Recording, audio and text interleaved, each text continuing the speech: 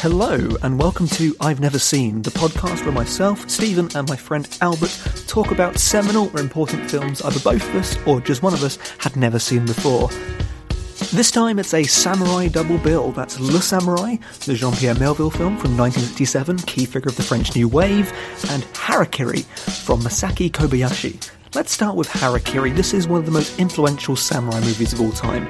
More specifically, it is an anti-samurai movie in the same way that Clint Eastwood's Unforgiven became the anti-Western. No films before that obviously deserve that moniker.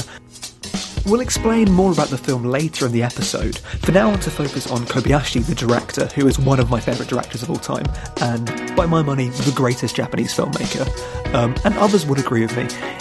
I would really recommend watching this film, and if you enjoy it, check out Kwaidan, a collection of period horror stories in Japan, and also, if you've got a spare 9 hours, then here's The Human Condition trilogy is one of the greatest works of art ever. I absolutely adore it.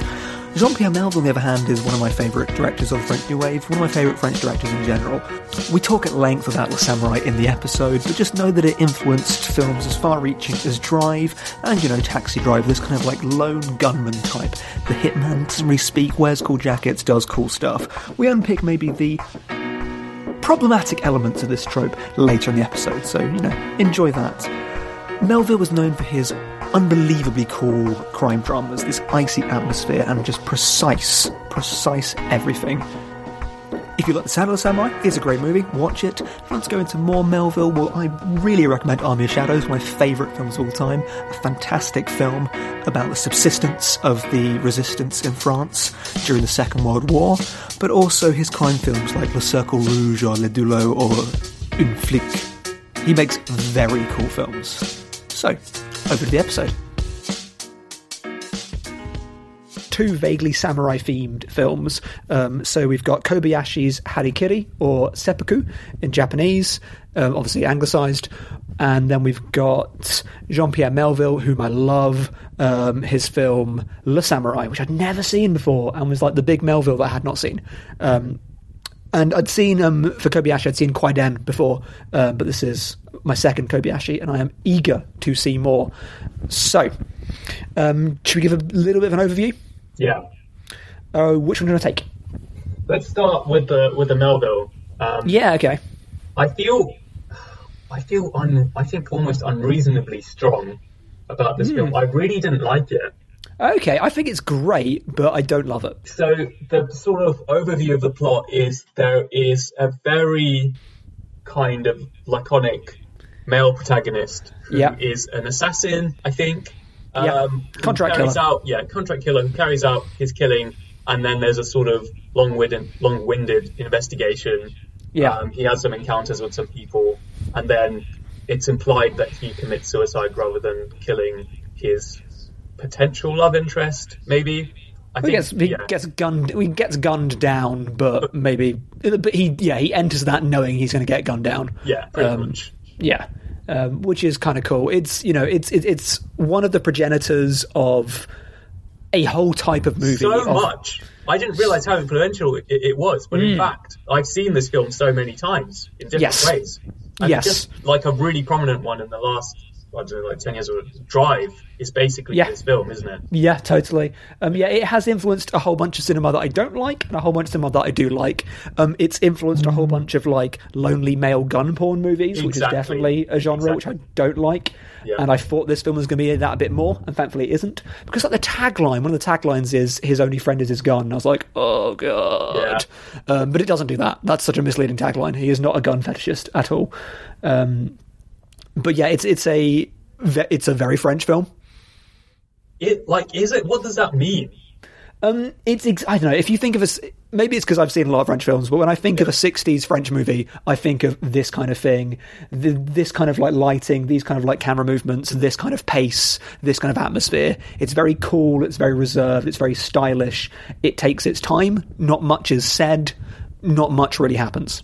Yeah. And I agree with you. I think it really embodies like a French aesthetic, and it's absolutely beautiful. Oh, it looks timeless. So what you just said there, the sort of incredibly cool, reserved aesthetic, is that the film or is that the protagonist? Oh, hang on a second. Yeah, I agree. Because actually, when you look at some of the other characters, I think they've got a bit more depth going on, and certainly the Inspector, I feel like it doesn't stop talking, and I think there's a whole kind of rich world going on there. But I don't want to confuse the two, because I think the problem with this film that I really seriously have is that it propagates this lone wolf, stoic, self-sufficient, emotionally distanced male archetype, which I think has worsened cinema. I'm sorry, but it just really has. I really don't like it. I also couldn't help compare it to another fedora-donning assassin film which I'd seen very recently, which is The Conformist, which you need to see. Yeah, I haven't seen that. That film follows, like, the plot of it is kind of similar, and like they look very similar as well, so you can't help but sort of compare them. But basically, in that film, whilst there is quite a lot of violence, there's also so much more emotional, interior, psychological depth. It's a really, really effective character study. And even later films which were influenced by the samurai, like Taxi Driver, again, you get the inward, interior view rather than just, okay, these are the events happening, and you kind of feel very distant from it. Yeah, I was surprised by that. I know we will get to Harry Kiri in a bit, but yeah, I was expecting it to be more of a character study and more about someone that lives a very ritualistic lifestyle and was very details focused, and it's very much just like blank slate person does some stuff. But I guess I'm just a sucker for very, very cool French movies. It is cool. It is a very cool film. I will give you that.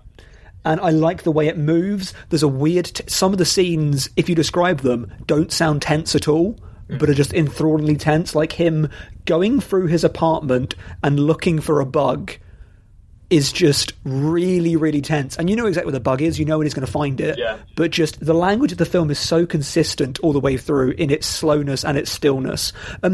It's interesting, though, because I sent you a message partway through of my issue with the film, if I have an issue, which I guess I do, is that I think the language and the lens of the film is too aligned with the main character. I very much agree. In that we get his subjective view of the world, and rather than giving us his interior life from a distance and letting us work it out, it is the world through his eyes, but from a third-person perspective.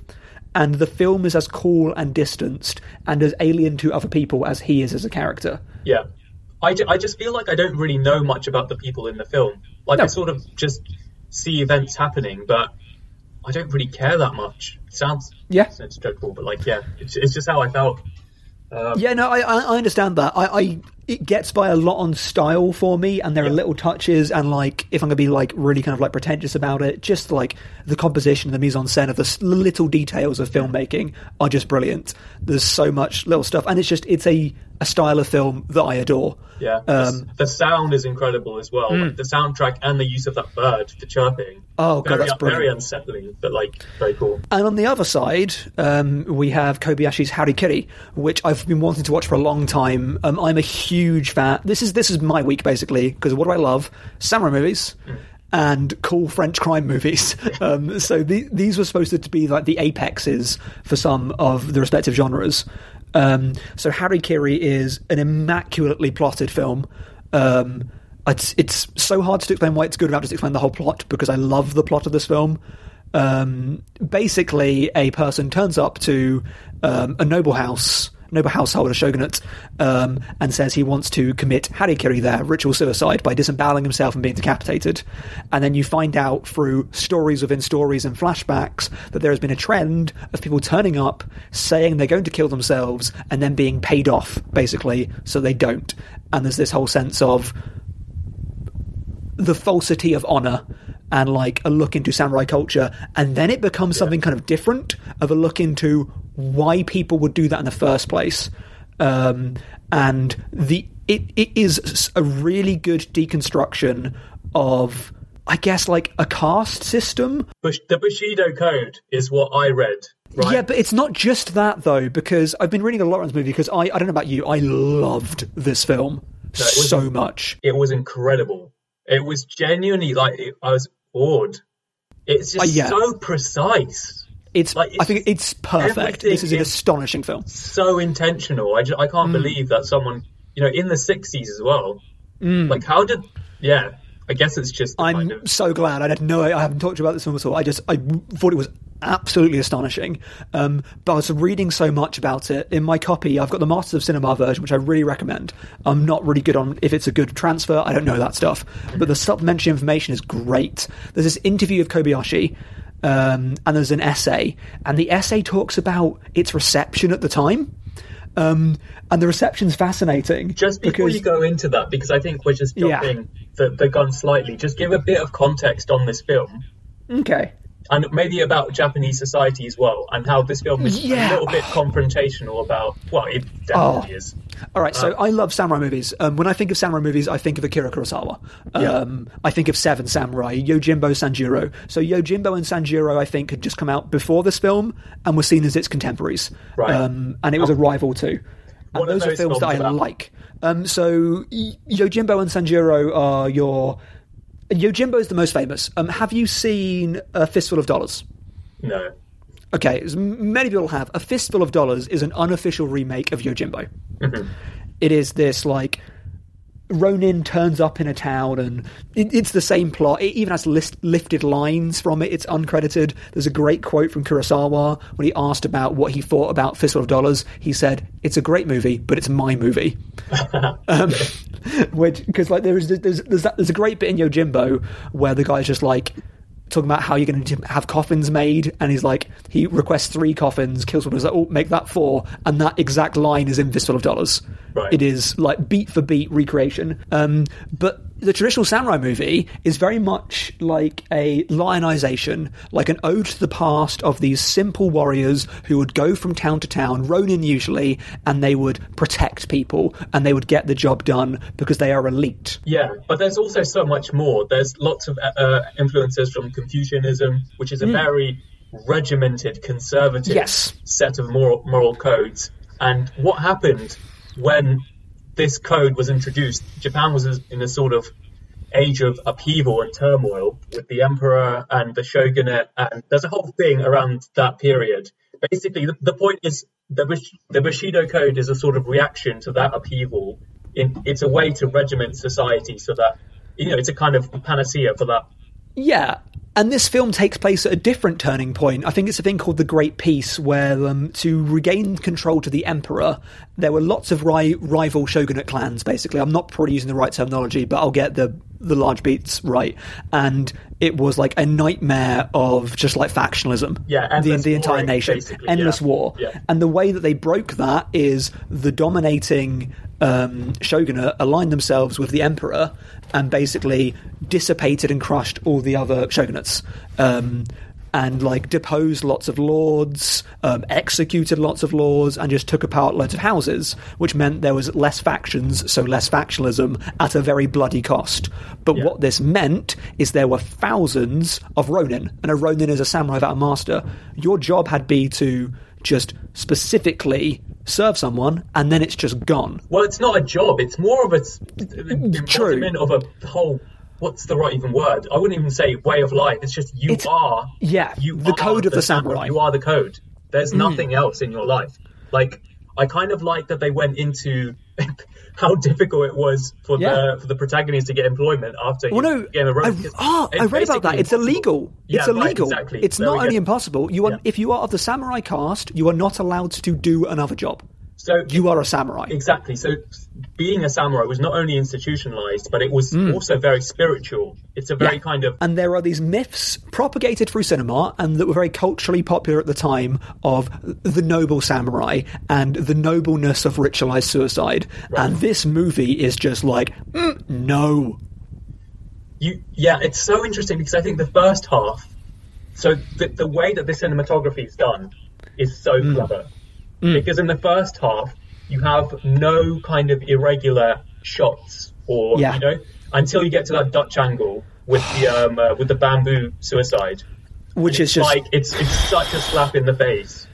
And again, you can see the language of westerns. You can see Sergio Leone's like use of ultra close-ups. Yeah. You can see the use of these twisted things. The zoom in is like so. Yeah. But here it's done so tastefully, like, because I've seen that shot so many times now. It's like part of the language of cinema. But like here, when you see the original, you're like, wow, that was used to such great effect. So to jump back to its context, why this film is brilliant for me is because it exists in two different contexts. It was released at a very particular time, and it is such a brilliant allegory for commenting on the deified samurai and very much exposing that this system is a mess and is full of issues and needs to be shown as the way it is. But it also, when the film was released, it was not very acclaimed in Japan. Yeah. Because it was read as being a criticism of contemporary society. Well, I think it's a very thinly veiled allegory for World War II. I'm not going to... No, but it's even more than that. It's after World War II, Kobayashi and others thought that Japan had devolved into a bunch of like corporate interests running the country. Right. And the film is nakedly about that, of like these ritualized clans or groups that have too much power and are running it, and reviewers didn't like the film at the time because they thought it was coming at them, and it was. Okay, well, yeah, sure. It's which very is great. Confrontational, this film. It good. Yeah. So the other thing that I think is very cool and very interesting is, yes, it reflects how regimented Japanese society is. Yes. And you have the very striking contrast of the cinematography when it doesn't reflect that and it sort of comes at you. But you also have the closer look at people's lives for whom the Bushido Code isn't working. So you have the whole sequence of the domestic life of the protagonist and his son and his wife, and also the hypocrisy and the strong emphasis on saving face. So yes, there is a whole reflection about like, it's such a multi-layered film, and also the way that the plot interweaves. Oh, it's stories within stories. It's amazing. And the film itself is theatrical, so like overtly so. Like it definitely nods to kabuki theatre, and even the dialogue is very stylized. It feels like a morality play, but it's a really exceptionally well done morality play with some like social realist stuff. It is just filmmaking. It's just amazing. Yeah. I mean, the other thing that I couldn't escape from when watching these films was just how male. Yes. There's a lot of men on screen in both of these films. How do you think these films relate to male archetypes and like how it's influenced those in cinema? I agree with you on La Samurai. I think, La Samurai has had a very positive and negative influence on cinema. Harikiri, I don't know. I feel... There's a really... Harikiri, again, is going after a kind of stoic masculinity. Yeah.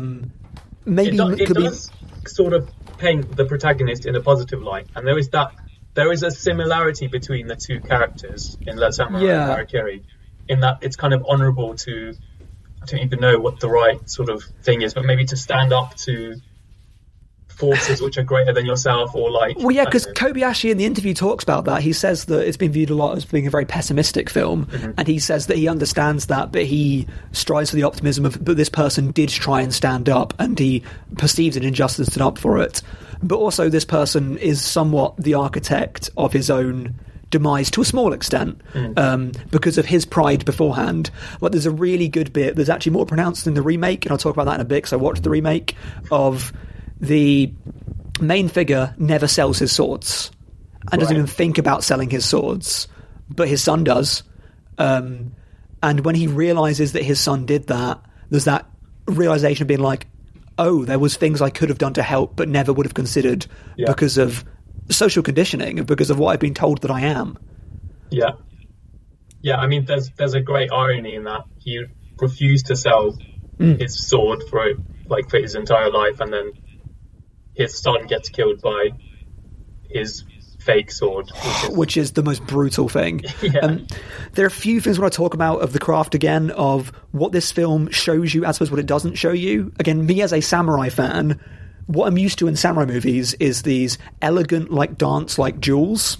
Yeah. And this film is so good at just consistently not showing you that. Yeah. When it could do it. It cuts to a few flashbacks of these fights. A couple just doesn't really show you. One of them is just pretty nasty. And the last fight, this extended battle, is just so... It's beautiful, but it's so haphazard. And like there's a bit where he's using his sword as like a crutch, and you see that zoom in, he's putting himself up on. It looks horrible. I think what it's trying to say is, like, when it comes down to it, violence is pretty ugly. Yeah, you know, and it sells that. There's no honor in like killing people. Basically, you can't just have this balletic dance all the time. Yeah, and I really like the way that the blocking is done in the sort of crescendo of the film towards the end, because you think you're going to be getting exactly what you just said, but in fact it's the ugliest thing, you know, possible. There's blood going everywhere, and it's very, I don't know, the way that the main character handles himself isn't particularly graceful, I'd say. No, it's not at all. And there are a few things I've read around this that are fascinating. Before that, there's like one cool choice where when the fight starts, the camera just pans away from it in this like continual shot to just go to the inside. If it's just like, you're not going to watch this, you're not going to get this big fight, and then it will pan back for bits of it. So you basically, for the narrative, this guy has to take on like 12 dudes, and he does it, but it's not going to show you him doing that. No, there's so many anticlimaxes. Actually, I can think of, because all of the top knot sequences, and then you have the actual harakiri itself, the first one. Yeah, it's so it's so well done. One decision Kobayashi made was to use real swords. Really? Yes, and the reason was because they are heavy. And it meant that you couldn't be graceful and balletic. And he talked about that specifically. He did not want waving, dancing, fighting. He wanted them to seem heavy in their hands, and for it to seem deliberate, and for it to seem brutal. So they are holding real swords. That's amazing. I didn't even... Wow. Yeah, but it works really well. Because even in like the first fight you see, there's a bit where he holds up his sword in the air in like a power pose, and you can see the strain as he's holding it up there. It looks like he's waiting to slice it down, but you can feel the pain as he's doing it. Do you feel like this film has influenced the pop culture idea of these kind of drawn out samurai or, you know, Asiatic inspired fight scenes? No, I feel that Kurosawa movies have. Really? Okay, interesting. Yeah. So this film is kind of a twist on that. Yeah, I think so. Right. And actually, there's also like the bookends of this film. Are this amazing piece of... I mean, you don't see that it's red because it's a black and white movie, but this red suit of armor that is this great symbol in the film. It's the symbol of the face of the house that they're going to, the facade of honor that you see at the beginning, this majestic piece of samurai armor that's just sat in the house. And then the film almost ends with him tearing it down, which is such a brilliant moment of him just like revealing the sham that this is, because there are a few shams that are revealed. But then the actual ending of the film, they just build it back up again. So that's really... Yeah. And they pave over the blood. Like there's those stone gardens from Japan that are so immaculately placed and absolutely beautiful get covered with blood. Everything is messed up, and the ending of the film is just covering everything up and pretending that it's all normal. This idea of like these people and these facades will just keep going because there is no honor here and there. Any honor you see is a facade, and it's so good at showing that. Yeah. There's the famous line, which is the samurai honor as a facade, literally, in the film. Oh, good. And the damage control scene at the end felt so contemporary of like that, and not in like a No, PR before there was PR, you know, it's kind of like we can't be seen to have been challenged by this nobody. Yeah. So when he just says, "Oh, that didn't happen. This is what happened." Exactly. It's like, "Oh, these people killed themselves." Well, they didn't actually. They died of disease. That person did that, and you're like, "Oh, wow!" And then the narrative is set. It feels alarmingly prescient. So there is one scene, obviously, that caused great controversy. Which scene was that? I mean, what scene do you think? There is a very violent scene in this movie. Are you talking about the first? Yeah. Okay, so that's really interesting. Why was that? So one of the interview questions in my little essay thing I've got is that it was a strong piece of violence, and is it over the top? Does it need to be that way? Because it is nasty. It's very painful to watch. What did you think about it? Yeah, even by contemporary standards, I found it very hard to watch. Yeah. I'm not ashamed that I had to like pause for a second. Like, oh my days, this is a lot. So yeah, definitely. Do you mean that as positive or negative? No, I think it needed to be in the film. I agree. 100% needed to be in the film, and it's just so striking. Like it's just the tragic structure of just so much of this film, of the it's going to happen, of the revealing that he's got a bamboo blade, and when you find out they're just going to force him to kill himself with it, and you don't even know the full background yet, you're like, oh my god, what? And then they have to show how difficult this is. And it's horrible. It's unbelievably horrible. I couldn't believe that he was going there, and the length of the sequence where you think, okay, it's going to cut now. No, it just keeps going. You literally see a man trying to kill himself with a wooden thing, which is basically blunt. Under the guise that because he's a coward, that they all think he's a coward for doing this, and it shows the most just tenacious, just horrible thing to have to do, that just it takes so much of it's unbelievable what he's doing, and the language to everyone around him is, look at this coward. Yeah. So the remake. If you, oh my god, it's just so. This is the weird connection to a few episodes ago. So obviously the Melville film links to Varda because they are contemporaries. But do you know who directed the remake of this movie?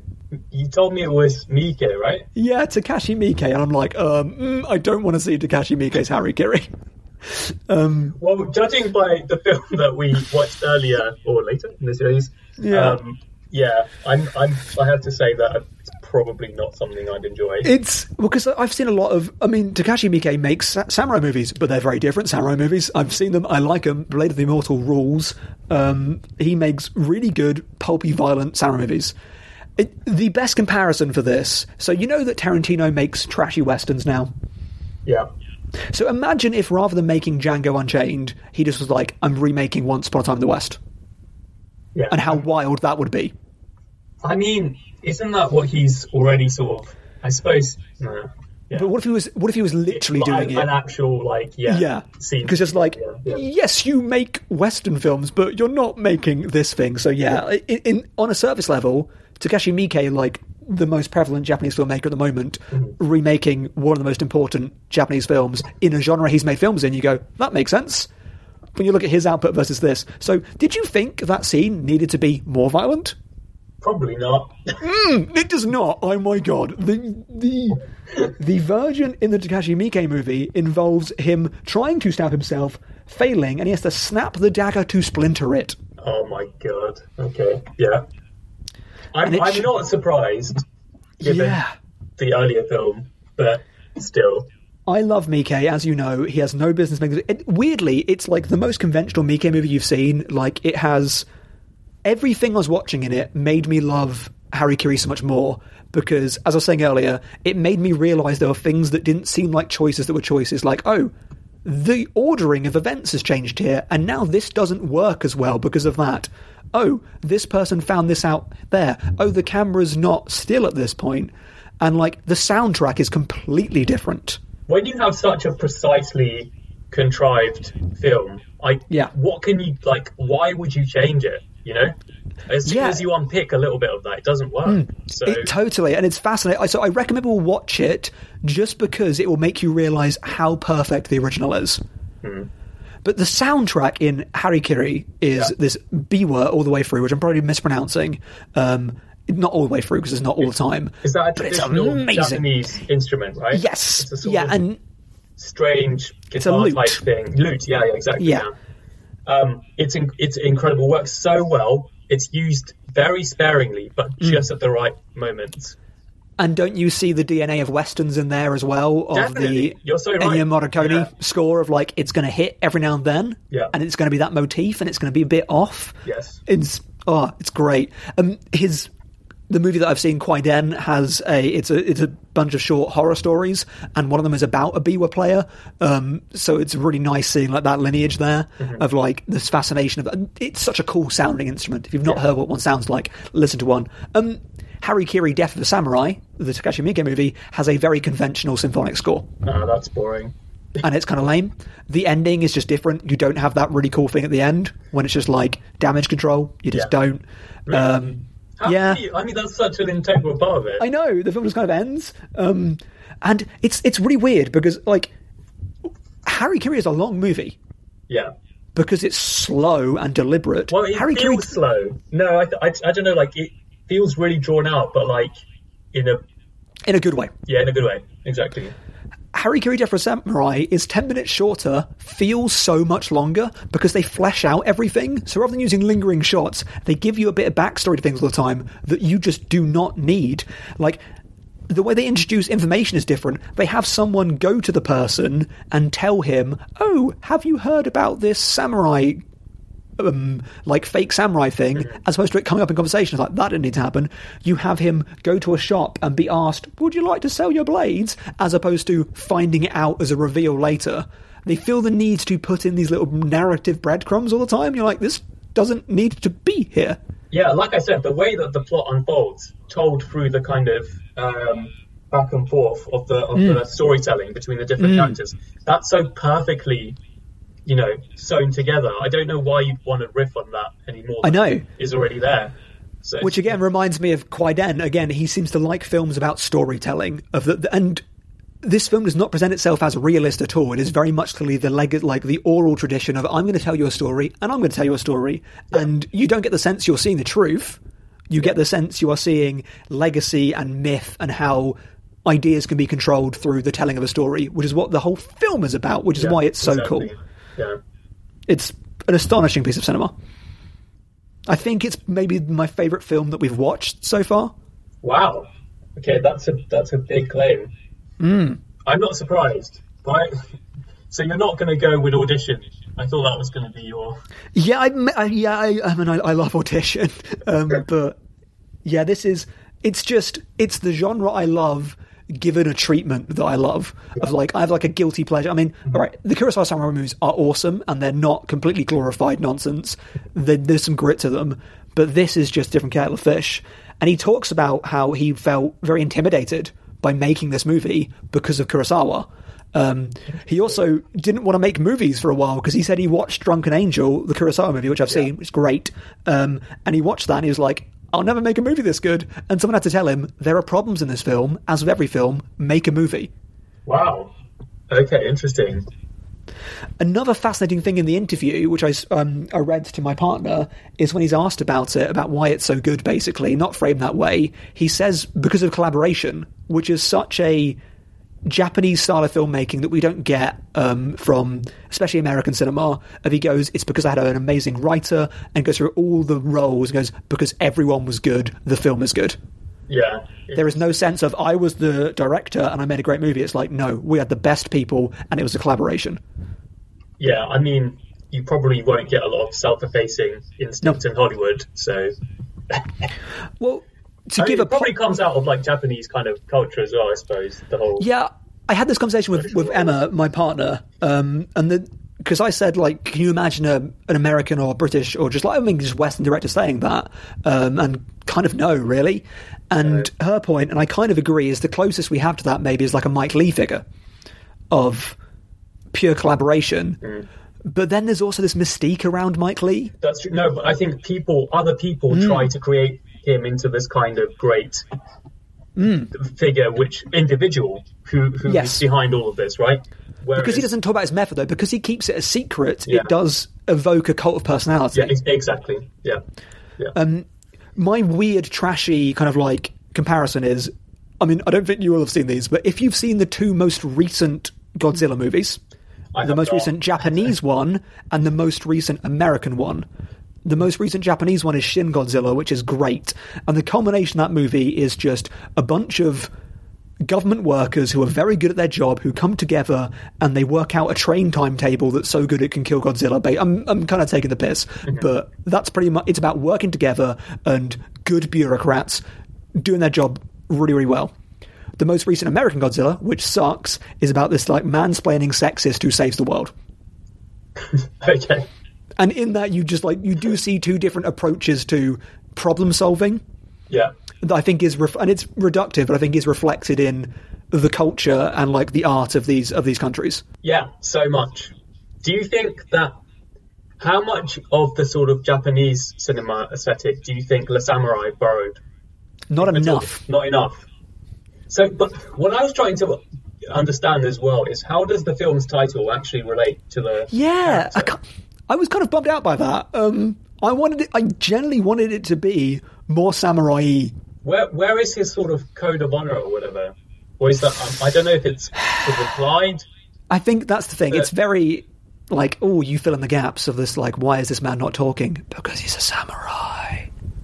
Yeah, I just feel like the title just kind of slapped on because samurai is I agree. Like a cool thing. And so, maybe I'm dumb and I'm missing stuff, but it is a bit like he doesn't talk much and he just gets the job done. He's a samurai. Yeah. He looks cool, though. I love his aesthetic. Yeah, no. Very. I think also the look is quite influential as well. There's a lot of similar kind of looking characters in film. I watched Harry Death of a Samurai after Harikiri. I watched a movie after La Samurai. Have you seen Ghost Dog: The Way of the Samurai? I haven't. That sounds intriguing. It's awesome. It's a Jim Jarmusch movie. I love Jim Jarmusch. Hadn't seen this one. And it is a postmodern riff on La Samurai, but on so many other things as well. It's got Forrest Whitaker as this contract killer who lives by the samurai code, but generally does live by it. He's reading the Book of Bushido all the time. He calls this guy that saved his life his retainer. He sends pigeons with messages. At one point, he borrows the book Rashomon from someone and talks about how much he enjoys it. Like it knows what it's doing. Yeah. And it's such a great counterpoint to La Samurai because it lifts plot points. It's so obviously inspired by this film. Yeah. And even the title is a nod to it. But it's like a remix because it's got a soundtrack by the RZA. Yeah. Okay. Of the Wu-Tang Clan. Yeah. And it's this meld of all these different cultures shoved together, which I found so fascinating because it's an ode to the impact of samurai movies. That samurai movies led to martial arts movies and led to Western movies. And in this film, you've got all of those things. There's there's this bit at the end, spoilers this movie, where there's this random showdown that happens just because they can hear the bell ringing and they're like, oh, guess this is the showdown then. And it keeps doing stuff like that the whole way through. But what's cool about Ghost Dog is it has so much personality and so much flair, and it's such a fun film while not sacrificing a bit of substance. Yeah. And I wanted a bit of flair and a cool that wasn't literally cool as in cold from a samurai. Yeah, agreed. I'm not saying Ghost Dog with a Samurai is a better movie because it's got issues and the filmmaking is it came out in 1999 and it looks like it. There are some choices I'm like, this time-lapse stuff looks kind of bad. And there's a few lines that I'm like, the punchline here is this man said a racist thing. And that's not great. But it's a great movie worth watching. Is it critical of La Samurai, or is it more of a sort of, I don't know, just taking inspiration? I think it takes inspiration from... it's critical in a way because it definitely shows a much lonelier figure and it's a more tragic story. Yeah. And it definitely represents this guy as being like, why are you doing this stuff? But I think what's really cool about it is how so much of its text is about cultural conversation, about how from this movie we've got this whole mixing pot of intersecting cultures. We've got this RZA soundtrack. We've got all these mafia bosses. Every time anyone's watching a TV, they're watching a black and white violent cartoon. Yeah. And it's just... And there's this amazing dynamic where his best friend is a guy that speaks French and only French. And they're just best buds. And they can't understand each other. And that it kind of speaks metaphorically to how these films and these genres have leapt out of themselves. Because, I mean, martial arts cinema became hugely popular in... when was the heyday of martial arts cinema? Are we talking 70s like Bruce Lee kind of? Yeah, we're talking 70s and 80s. Yeah. And it was huge. And the reason the Wu-Tang Clan exists is because, especially around New York, I guess, I don't know enough about this to speak as authoritative as I am, but black culture was hugely influenced for a time. Rap culture was hugely influenced by martial arts movies because that was the only mainstream films where they could see someone that was not just white, that was heroic. Right, yeah. And that informed a cultural understanding. And Ghost Dog: Way of the Samurai gets that really nicely. I mean, yeah, it's a white director, but it is definitely a film about hip-hop cool samurai doing cool stuff. And La Samurai. Yeah, it definitely gets an from me. I do think it's great. I really admire it. I think it's easy to like and admire, but it's quite hard to love. So, are we going to attempt some ratings? Yeah, this is going to be... I don't know if it's going to be reflective of the conversation. It'll be interesting. So, let's start with Le Samurai. I just start with Harry Kiri. Harry Kiri. I think there's more consensus in this one. I'm not going to give it 5 just because it's not exactly my type of film, although it is fair enough. Amazing. Probably like a 4 for me. So well made. So well made. Yeah. And also like the themes that it goes into, I think just incredible. Yeah, they made this movie for me. It's a 5-star movie. It's just like it's not surprised. Yeah. Love it so much. I was like, I'll be so mad if Albert doesn't love this movie because it's just so good. I don't want to have a conversation. Really yeah, I've been wanting to watch it for ages, and I bought this and Battlefield Earth on the same day and watched Battlefield Earth straight away, and I've been putting this off because I'm a trash human. Part of a trilogy, right? The Human Condition trilogy. No, that's a separate work. That's something else. Okay. Yeah, he made the Human Condition trilogy, and then he decided to make a samurai movie. Yeah, so the script for this was supposed to be for a TV movie. Oh, right. Okay. Because basically, and someone that worked with Kurosawa previously had done a samurai script, and Kurosawa didn't have time for it. And they're like, maybe TV, and TV were like, this is too long for TV. And Kobayashi was like, I'll take it, it's great. And most people thought the script was bad. And didn't like it. He was like, no, it's great. I'm working with it, made it. So that's kind of interesting.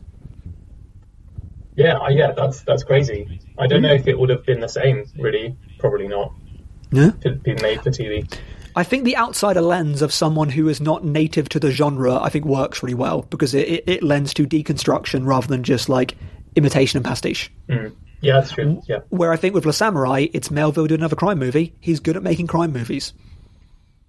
Yeah, I'm just not the biggest fan of crime films. I don't know. I think if it's an exploration for something like a deep character study and the crime is just a vehicle or whatever, but like here, I don't know what it's trying to. I don't know what I'm supposed to come away with. Do you know what I mean? I think it's the kind of film where you'd hear a lot of people saying it's very existential because it's very quiet. But I agree with you. But I can imagine a lot of people being like, oh, it's very like in the silences is when the film speaks. I'm like, just not really much happens. Okay, yeah, pretty much. Yeah. So what are you going to give Le Samurai? I'm giving it 4 because I think it's just it's a cool version of a film that I really like. You're giving this more than Eyes Wide Shut. It's a better movie than that. Yeah. I mean, what is it? AI? For me, I think just the way that it handles the male kind of role, I just really didn't like that at all. And I think it's just so many films have been. I like his performance though. Yeah, he's cool as hell.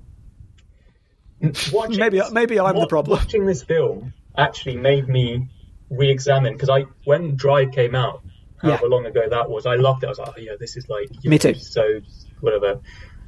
Watching this film has made me realise I really don't like that film at all. I need to be. I guess I should rewatch Drive.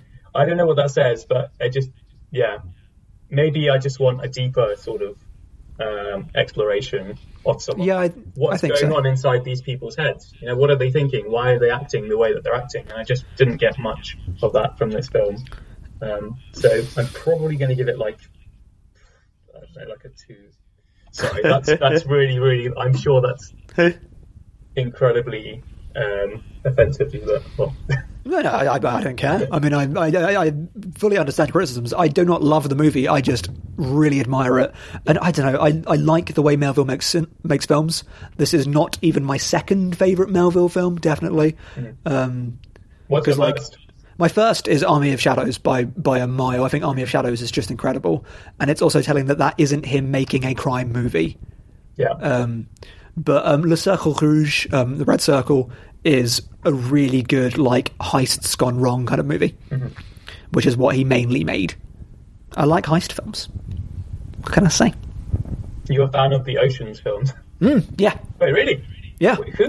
What was the director? Steven Soderbergh. I actually can't believe that, really. Mm-hmm. I mean, well, he didn't make the original because that's from like Rat Pack movie from the 50s. But yeah, Ocean's 11, the one that came out in 2000. Yeah. Around then. Yeah, Steven Soderbergh. Cool. Who, as I've said several times, Steven Soderbergh, the best. Love him. We should do a Steven Soderbergh film at some point. Maybe we should do a double Soderbergh. Have you seen Sex, Lies, and Videotape? I have not. Oh, that's so good. Maybe that could be... Yeah, we'll pencil that in. Okay.